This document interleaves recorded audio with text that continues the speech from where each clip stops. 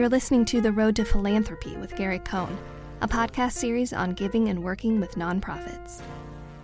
This podcast is produced by Painted Rock Advisors, a consulting hub providing services to the philanthropic and nonprofit communities. We bring together your values and wealth with opportunities to do good work and make the world a better place. What can we do to help you? Contact us at paintedrockadvisors@gmail.com. Hi, this is Gary Cohen, and welcome to The Road to Philanthropy, a podcast series on everything in the nonprofit and philanthropic world. Today we have a very special guest. No, make that two guests. Individually and together, they are both involved in volunteering in the nonprofit world and being philanthropists. They are Laura Cohen and Larry Cohen. Laura is a graduate of UCLA with a bachelor's degree in psychology and a master's degree in education. She is a former teacher of middle and elementary education. She also had a career as an executive recruiter in the financial field. Laura is active in the Jewish community as a leader. For over 10 years, she has volunteered for the Jewish Federation of Los Angeles in planning and allegation. She's a board member of the Alan D. Levy Center for Jewish Studies at UCLA, a board member of Hillel 818, and Hillel at Cal Lutheran. She's a member of the Ritual Committee and the Adult Outreach Committee for Temple Aliyah in West Hills. Larry is the CEO of advertising firm Glyphix for the past 26 years. He's a graduate of BU, Boston University. Go Terriers. He's an active philanthropist and volunteer in the community. He's a co-founder of the Jewish Business Leaders, now known as JBL2, and an active member of Provisors. He has served in the Jewish Community Federation Board and the Jewish Valley Alliance. He is the past board member of Heschel West Day School, the current president of Shalom Institute and Camp JCA. He is the current executive director of the Levy Family Foundation and an advisory board member of the UCLA Levy Center for Jewish Studies. Welcome, Laura and Larry. Great to be here, Gary. Thanks for having us. Can you share a little bit about your path from your background and your experience and your education into the volunteer and philanthropic work that you do today? For me, it actually started quite early. My father, Laser Cohen, of blessed memory, when I was 9 years old, my father schlepped me up to Sacramento, where he was soliciting funds for a program he started called Meals on Wheels down here in Los Angeles. And so he took me up to Sacramento. We got in front of this California state legislature, and he made a presentation on why we need funds to serve kosher meals to those who keep kosher down here in Los Angeles. And so I just remember the impact of seeing him kind of make a presentation and really looking out for people who didn't have a voice for themselves. And so for me, that was sort of my first introduction. I think growing up in any kind of religious household, whether it's Christian or Catholic or Muslim or Jewish, it doesn't really matter. I think volunteering and philanthropy becomes almost second nature to you. You know, you're involved in the school, you're involved in your synagogue or your church. You're always dealing with homeless issues. You got immigrants that are coming into this country who are new, and you're trying to help them out with clothes and food and shelter. So I think growing up in that kind of a household, it sort of gets in your DNA. And so while I was away at college, I wasn't as involved because I was sort of living that college life. But when I got out, I kind of came back to Los Angeles and wanted to connect with the community. And I found that philanthropy, volunteering was a terrific way to do that and to really start re-engaging and becoming part of that fabric of the community. And Laura, how did you get involved in philanthropic work? Well, in philanthropic work, I really have to say that, you know, growing up, I always knew I was Jewish, but it was actually through Larry that I became part of the nonprofit and Jewish world through volunteering through Federation. And it was really through a group at the Valley Alliance called Jewish Young Couples. And through that, I saw what a rewarding experience it was. It began with Super Sunday, and then it moved on to other areas. And it kept growing and growing the more impact I saw I could have.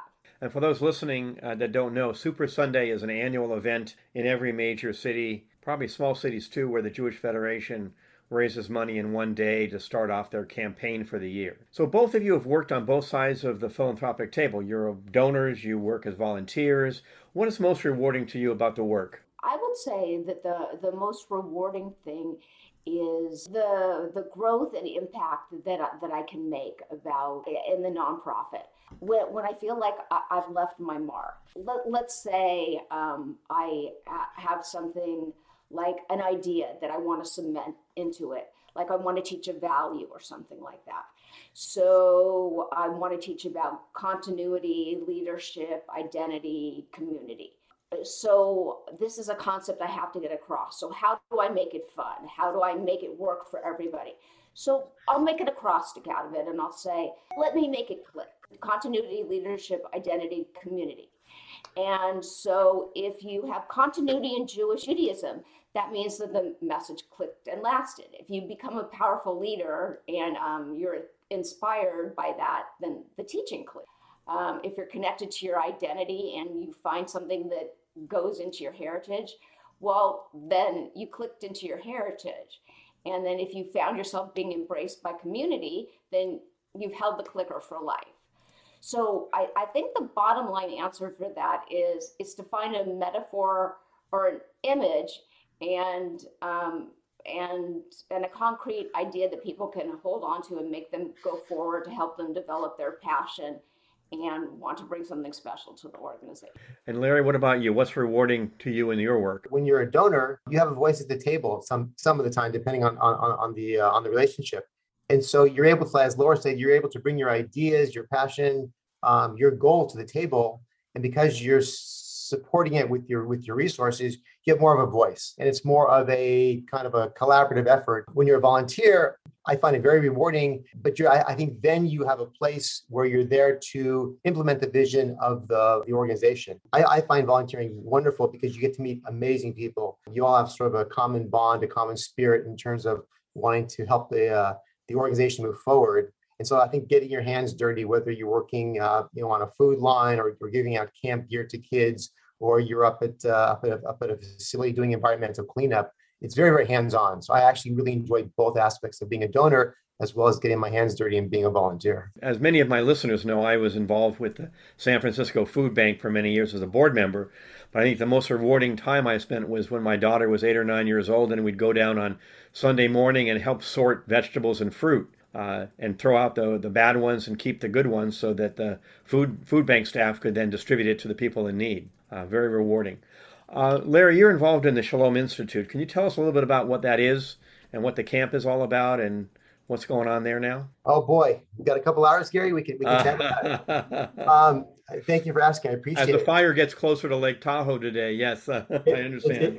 It's very, very real. The Shalom Institute, which is the home of Camp JCA Shalom and Shemesh Farms and a number of other programs that we do, is up in Malibu. Unfortunately, it was burned down in the fire in 2019, and we had COVID. So we've had a difficult couple of years. Although I'm really proud to say that this last year, we had an amazing epic summer up at Gold Creek, which is a facility that we rented up in the Angeles National Forest. So we were able to do camp this summer for the kids. And I can tell you, coming out of COVID, it was unbelievable. We got letters from parents that were just off the charts in terms of the appreciation and gratitude. So we love that. So as I mentioned, the camp did burn down. We spent the last year and a half working with architects, the city and the state and the Coastal Commission, working on plans and permits and trying to get back on the land. Our next step, once we have our ducks in order, is to go out there and raise a ton of money to rebuild and to get all of our programs going. A lot of the programs we've been able to house at other facilities. The Malibu Synagogue has been very helpful with our Shemesh Farms program, which is a program that we run for young adults with special needs, teaching them employment opportunities and how to really deal with money and business, that type of thing. So it's a really rewarding program when you see these young adults out there who, in the past, I have to tell you, didn't have a lot of opportunities to get out there and really do things. And they get out there, they plant, they grow, they package. On Sunday afternoons, you can see them at some of the local farmers markets selling the goods. So it's an amazing program. And so the camp's gone through, or the Institute rather, has gone through a difficult couple of years, but we have an incredible board, an incredible staff. Bill Kaplan is the executive director out there, and he's done an amazing job really keeping it all together, moving forward. And so we're optimistic. We're looking for that silver lining where maybe 3 or 4 years from now, we'll look back and say, wow, that was a disaster, but we came out of it with maybe a brand new facility, rethinking our programs, more commitment. That's basically where we are right now. Good. Well, I Yeah, have a background in Jewish camping too. I was on the board at Camp Hess Kramer for 9 years, and great they camp. too were burned to the ground a couple years Hmm. ago. And the year Yeah, before that, the Reform camp, Camp Newman, burned to the ground. And right. that's where my daughter went to camp, and that was really a traumatic thing for the kids. She is an adult now. She was in her 20s when the camp burned, but still, it's a very big impact on the memories that she had there and the life. How many kids go to camp at Shalom, Camp Shalom? We usually get 7, 8, 900 over the course of the summer. Oh, So wow, great. yeah, we have a pretty good number. I have to say, Camp Newman, they've been super helpful with us because unfortunately, they were a year ahead of us with the fire. So we sort of called them up and said, "Hey, we just burned down. What do we do next?" And they were wonderful in terms of these are the people to talk to. These are the issues you're going to face. Here are some of the architects for rebuilding. It's a sad situation that we had to make that call, but they were wonderful in terms of really helping out and guiding us. It's a very tight camping Right. community. And for me, having spent a lot of adult summers, weeks in Tahoe, watching all of Lake Tahoe get evacuated is just a shock what's going on in the environment today in Oh yeah. California and Oregon and Washington and all those areas. Um, Totally agree. you are listening to The Road to Philanthropy. We're going to take a short break to hear from our sponsors. We'll be right back. Laura, tell us a little bit about the Levy Center for Jewish Studies. How did that get started? What's your involvement in that? My father actually became involved in philanthropy through Larry and I, and he's always been interested, but he was very, very busy with his career. And then he was approached about a donation at UCLA, which has been his love since he's been a little boy, and about Judaism. And so he thought about it and thought about it, and he felt that this would be the thing that would be his legacy. So he named the center, and it became the Alan D. Levy Center for Jewish Studies. And it's been in existence for about 35 years, and he's had the name for about 7. And Larry and I both joined the board as board members, and we've been very we've had some very interesting experiences there because there's lots going on, but it's been a growing experience and a learning experience, I would say, to be a part of them. Do you find it challenging in the environment we're in where there's a lot of anti-Israel sentiment on campus? I do find it challenging. I do find that I'm having to listen a great deal. Some things I have to listen to with a very open perspective. I may not always agree, but I have to listen because there's huge opinions on both sides, and I have to reconcile. What we do try to do is go back and be fair, and we also have a wide variety of things that we look at. So we look at Jewish history from all different levels. We look at American Jewish history. We look at Sephardic Jewish history. We look at history of LA. So it's a very, very interesting, well-rounded scope of Judaism. And that's the exciting part. Laura is the more diplomatic of the two of us, which is why she gets invited to cocktail parties and I don't. It's not just UCLA; it's most colleges say. I find them very, very, very challenging, and I find them. Unfortunately, I just don't see eye to eye with most of their political positions or their position on Israel most of the time. I think a lot of them create a very hostile environment for Jewish students, which I think is unfortunate. And so at least we have their ear over there, and we do talk to them frequently about how we can make campuses more welcoming to Jewish students, because I think it's getting really out of hand. And I think there's a lot more we can be doing to create an environment of open conversation and not one of such heated debate constantly and one-sidedness. I did watch the video from the Levy Center that's on the webpage. It's a very interesting overview of the work that the Levy Center does, and it had a lot of nice pictures of the combination of East Los Angeles Jewish life in the video, as well as things going on in the wider world. Let's go on to a little in the broader community. Are you guys involved in volunteering at all in the broader community, not the Jewish community? It's a great question. In small ways, yes. Friends of ours can get us involved in different programs, and whether it's cancer research or AIDS walks or things like that, or volunteering downtown We've taken the kids downtown for, working at the food banks, things like that. So for individual events like that, yes, we definitely do. Our position is really that we like to get involved in things that we understand that have an impact on us and our communities. And the Jewish community is sort of the community that we know best. And there's such a small pool of people who can really support those efforts. We tend to really focus in that area. Again, there's so much out there. There's so much amazing charitable work being done and so many amazing programs. You just sort of can't do them all. So I think for us, we sort of picked a lane. But again, whenever we can, we love supporting other organizations as well. And most of our friends are involved in all kinds of different organizations. So we always get, pulled into those events as well. That would be called getting hit up for a donation, right? Is that why they don't take my calls anymore?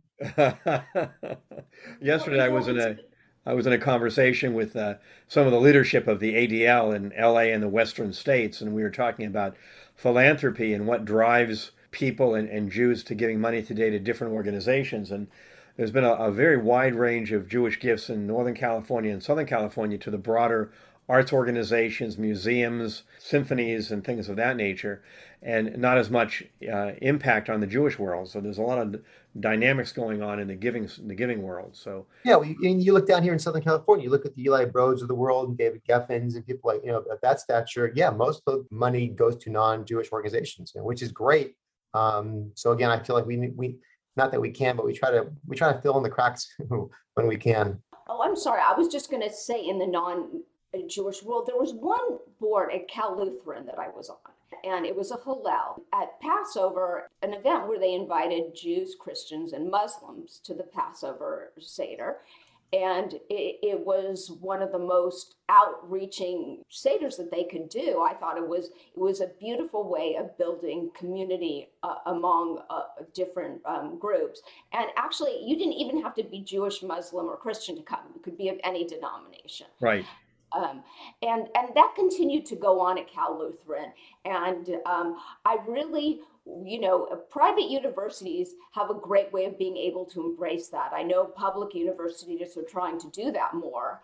And that I feel is really a mission that could be very beneficial. An aspect of your life. What kind of mentors did you have in your life that helped advise you and bring you to the place you are today? Either in the business world or in the philanthropic world? Who did you learn from as you were getting involved in the business world as well as the philanthropic world? In terms of professionalism, years ago, I hired a gentleman named David Ullman, who was an old-time, when I say old-time, just because he's older than I am, Madison Avenue advertising guy from New York. And he was brilliant. He was this character who had just so much knowledge. We worked together for about 10 years, and I just stole everything I could from him because he was just terrific. And I learned a lot from him. Even when he was busy yelling at me, I would listen to what he was saying. And so he was a great mentor in that sense, and we're still friends. Very, very creative guy. Wrote some of the big ad campaigns you've heard of.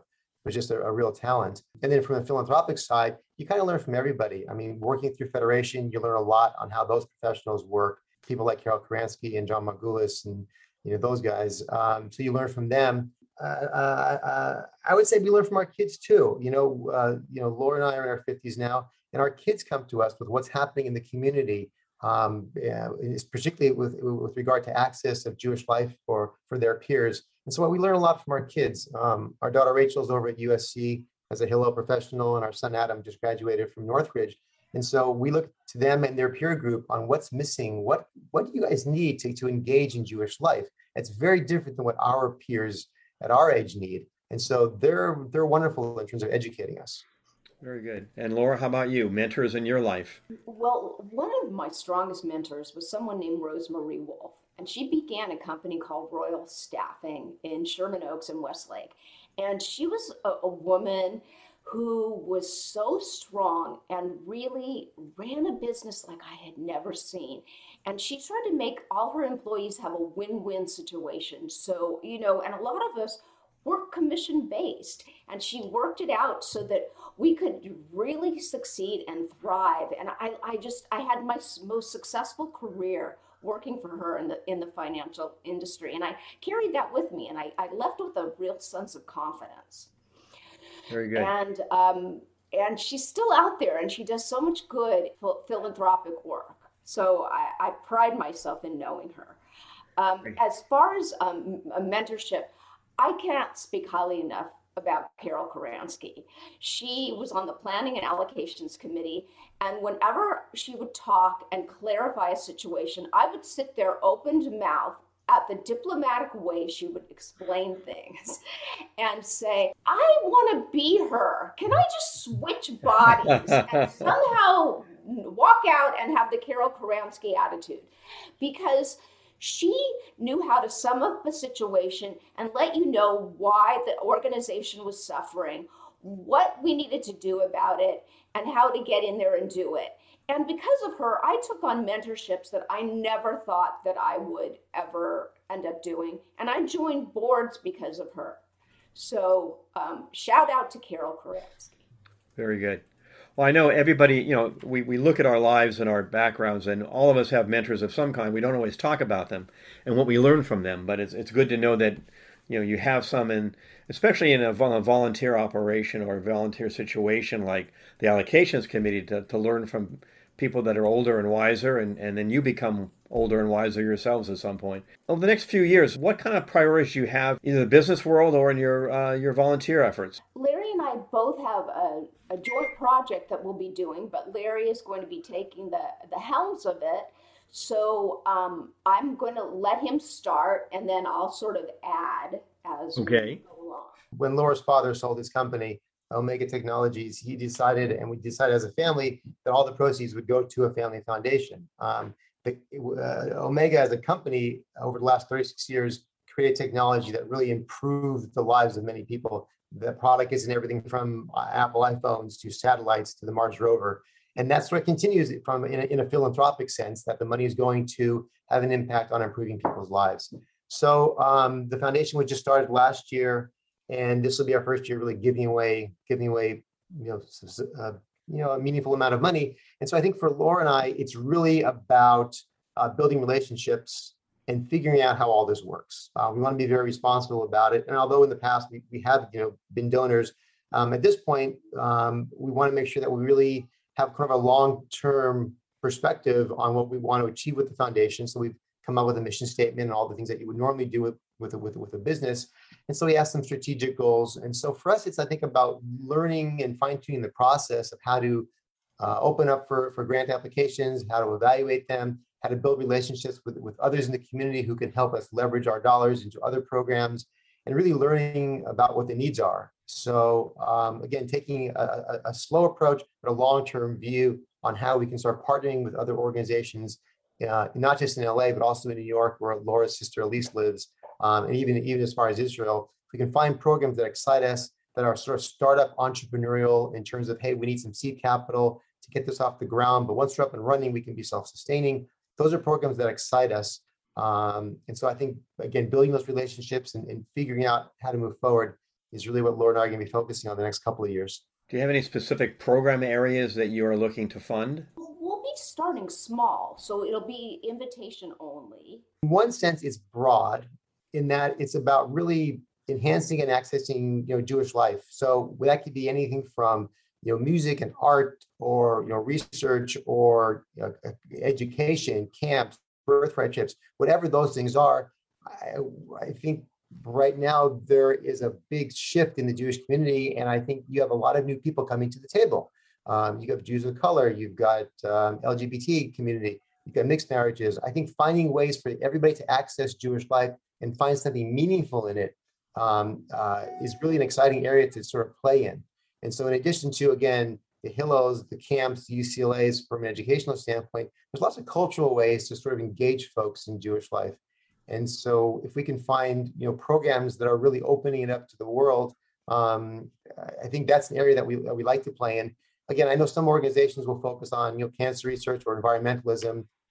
We're not that specific. And so we like to keep it broad. So if something comes across our desk that looks like it has a lot of potential and that's exciting, that's interesting for us, and can use some seed capital, we want to keep a very open mind in terms of impact. Very good. Laura, anything you want to add to that? Well, I think because we're new, we really are trying to define ourselves.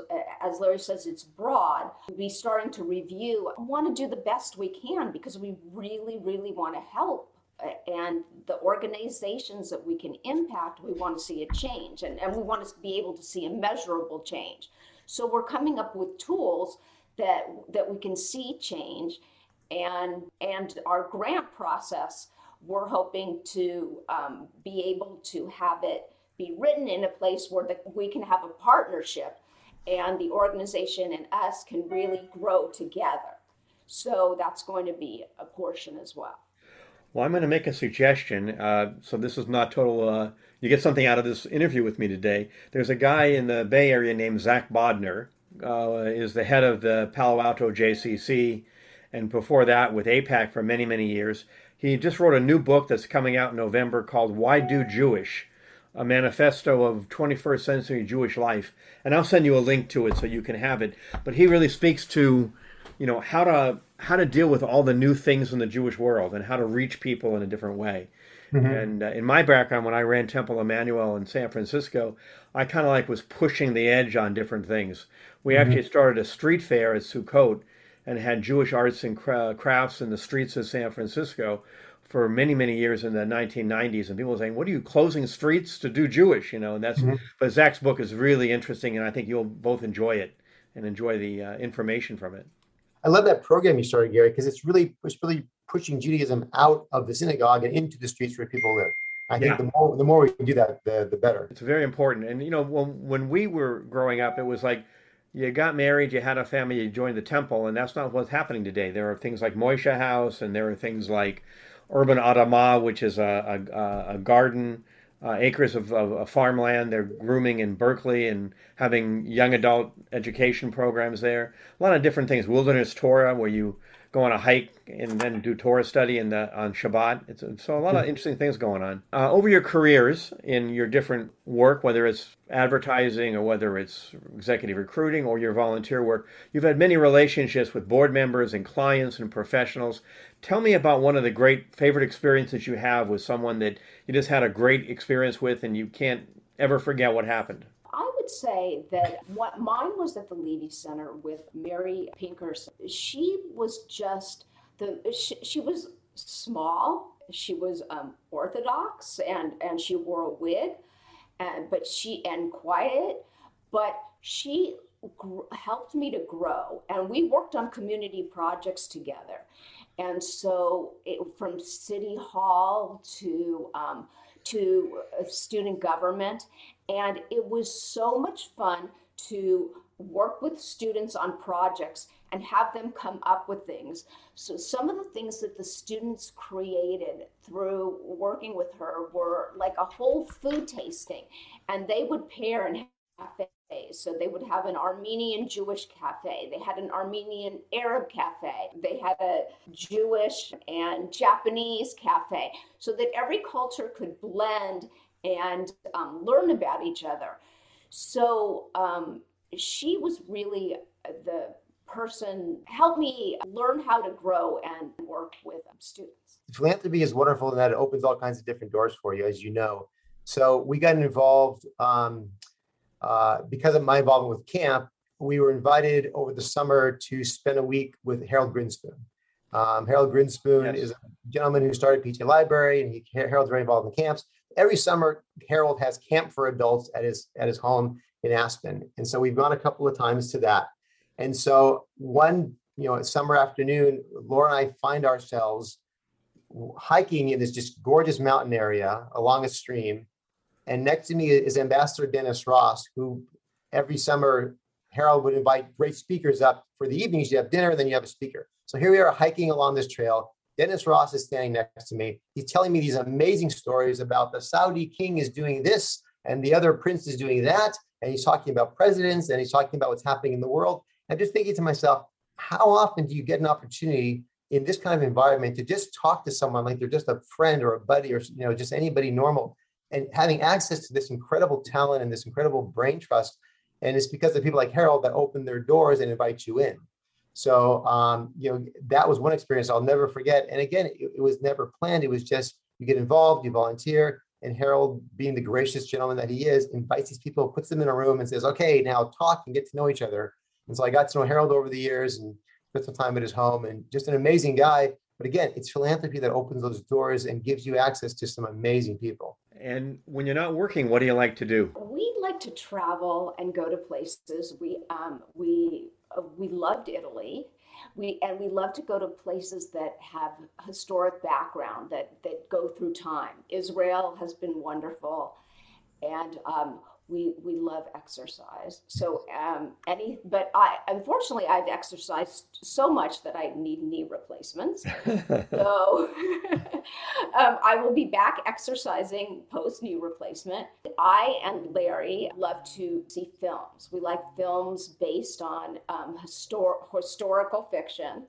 So Larry's much more of a fictional reader than I am. I love really anything that has a gripping storyline. And Larry, how about you? Well, for me, it's easy. It's hiking. I got a bunch of hiking guys, many of the guys you know from JBL, and we hike 3-4 times a week. We get out there in the hills, Simi Valley, Malibu, all over LA, and we love to hike together.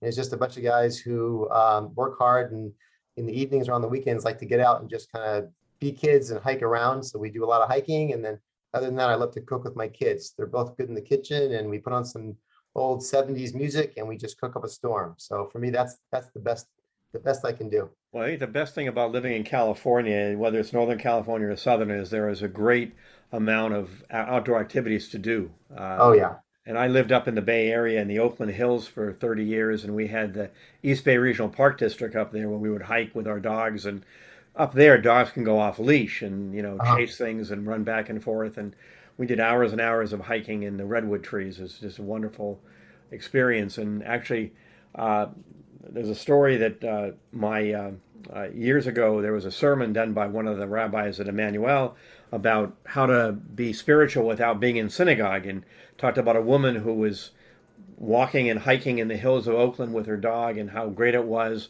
She was really close to God and her spirituality. And about 2 days later, I'm with the senior rabbi who's just dumping on the sermon and how bad it was. And we got no one does that kind of stuff. And I looked at him and said, well, maybe no one does it, but that was my wife he was talking about. Oh my God.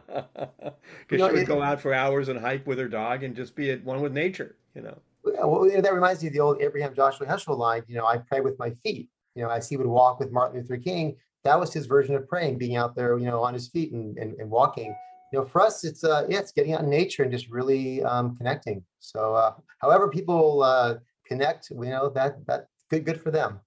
So the last question I have is there anything I forgot to ask you or I should have asked you that I didn't ask you? You didn't ask if either of us have ever been convicted of a felony. Should I? The answer would be never convicted. So okay. See the handcuffs? Well, I remember, last summer when the Black Lives Matter was marching in Hollywood and everything, my daughter called me and said, "I just want you to know, Dad, I'm going to march on Hollywood Boulevard in the march." And I said, "Great. Take down this phone number and this name for me." And what's that? I said, Jake Glucksman, criminal attorney. Right. You never know when you need it. Exactly true. I'll add before we go. Larry plays guitar and my daughter plays ukulele, and they really can pull out in a pinch any song that you need to hear. Oh, there you go. Wonderful. Well, thank you so much for taking part in the show. We appreciate your involvement. And I thank my listeners for listening in. I think next month we have another guest, and I can't remember who it is, but I will let you know by my email list. And thank you again for being on the show. Our pleasure. Thank you, Gary. Thank you for listening. We want to stay connected with you. Be sure to stay connected with our community by giving a like to our Facebook page and following our Instagram @paintedrock_advisors. Our podcast is available on all of your favorite platforms. We'll see you at our next release. This podcast is a part of the C-Suite Radio Network. For more top business podcasts, visit c-suiteradio.com.